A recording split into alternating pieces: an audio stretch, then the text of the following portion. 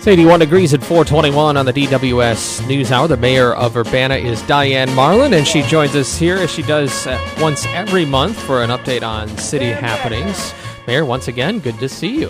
Thanks. Nice to be here. Starting to become old hat, starting to become routine, right? Do you feel like you're in a groove in the office? Well, it's only been about 8 weeks, so not quite. Lots to still get adjusted But I'm to. settling in. I'm settling in great. One thing that's new to all of us now is a budget for the state of Illinois that got passed, over the weekend. How is that impacting the city of Urbana? What does that mean now? I know everybody wanted one. Are you satisfied with what it has, and what does it mean for the city? Well, we're relieved that the budget has finally passed. We're happy to see work resume on projects like the M-Corps on campus and on North Lincoln Avenue. So that's one big impact, immediate impact, that work shut down for about 6 days. We're still assessing what the financial impact will be on the cities, and basically it looks like individuals will be paying more through the income tax increase, and cities will be receiving less. One of the ways the state is actually clawing back some of the money is they're taking about 10%. We're getting 10% less from the income tax that's normally distributed to the cities, so that'll probably be a $400,000 hit to our general fund. The state is also implementing a 2% administrative fee for sales tax that they collect. I believe our finance director said that's another $200,000 less to the general fund. So is that a way of taxing without taxing? It's a way of getting money from the cities, yes, that we normally would have gotten through the sales tax. One good piece of news from the budget is the surcharge on the cell phone bills, which will go directly to help pay for the MetCAD fees for 911 service. And since our MetCAD bill approaches $800,000 a year, this will help in that regard. So overall, yes, you have a budget now. Is it what you wanted, what you were hoping for, lawmakers would come from, what the city needed?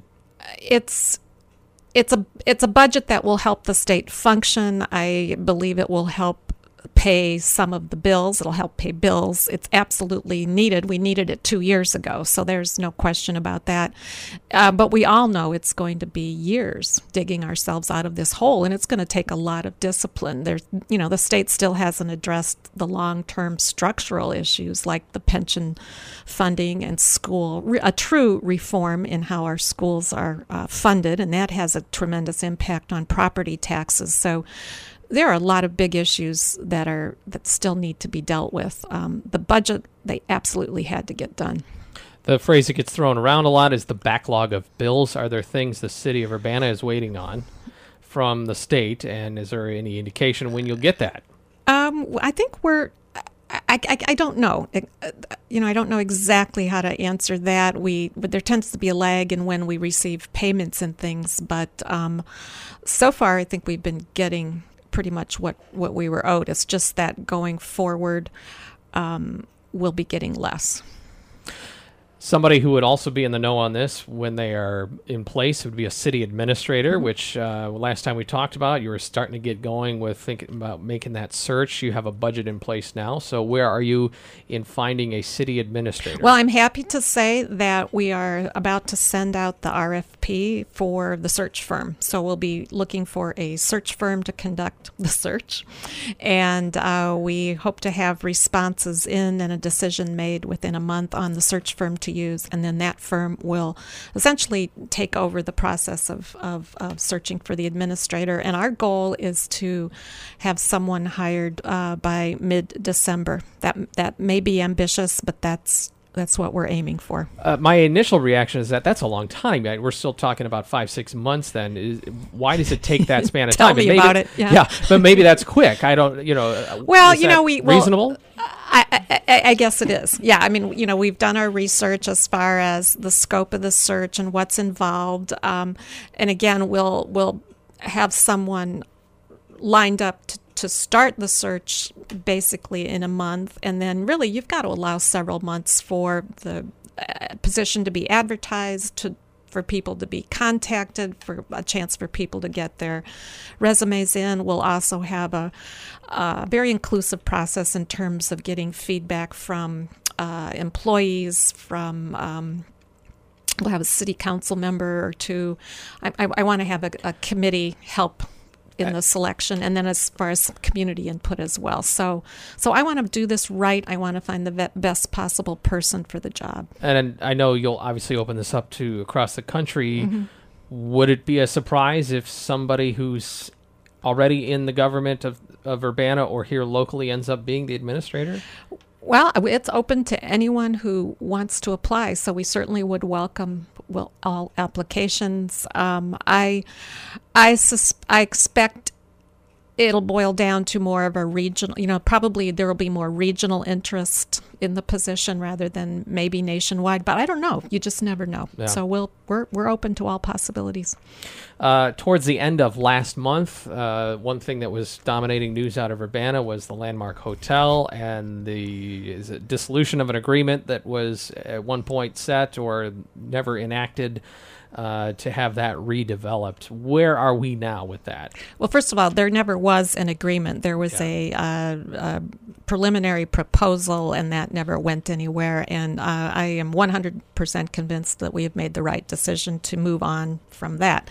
And as you said before, because Urbana would have been too liable if things had fallen through, right? All the risk was on the taxpayers and none on the developer, and it was just far too expensive. Considering our financial position. But even if we'd been in a very strong financial position, it was just too much risk for the general fund.